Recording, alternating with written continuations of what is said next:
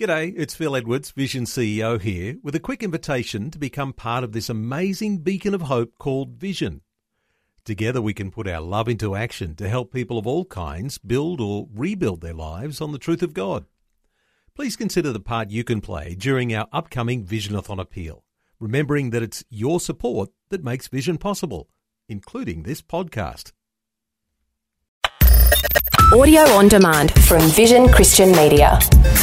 Exploring faith and the future. Neil Johnson and Bible teacher Dr. Camille Marshdley. We often talk about the topics faith and the future. Camille, let's talk about some hope for the future. Not everybody is enjoying this time. There are dark days, not only for some individuals and families here in Australia, but for people around the world too. What sort of word of encouragement might you have when days are dark? I'm so glad you asked that question, Neil. I have a wonderful word of encouragement. Considering that I have to deal with the topic of global trends and the economy and other things, it could be very discouraging.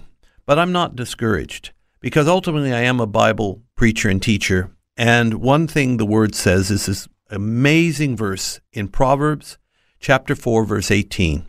And Proverbs 4, verse 18 simply says, "The path of the just is as a shining light, and it shineth more and more to the perfect day." I'm telling you, that pithy little verse speaks volumes.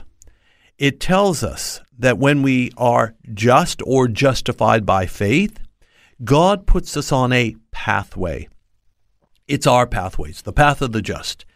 But what it says is that the pathway is as a shining light. And the more you go on that pathway, the brighter it becomes. Therefore, when you live in a lifestyle of faith, it cannot get darker. It only gets brighter.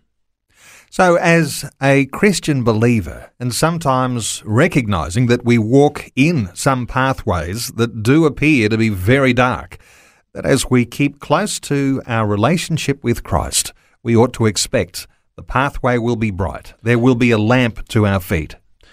Okay, absolutely, Neil. The thing is this. You can be on the path of the just, and it will be bright and shining. But it doesn't mean that the surroundings will be bright and shining. The pathway shines, but not necessarily the circumstances. Nowhere do I want to imply that it's going to be smooth sailing, even on the path of the just. While we're in a fallen world, there will be temptation, there will be trials, there will be suffering. But the good news for the person who is walking with God, I don't mean just merely believes, but they are walking with the Lord with all of their heart, all of the time. They are guaranteed they will never be in darkness.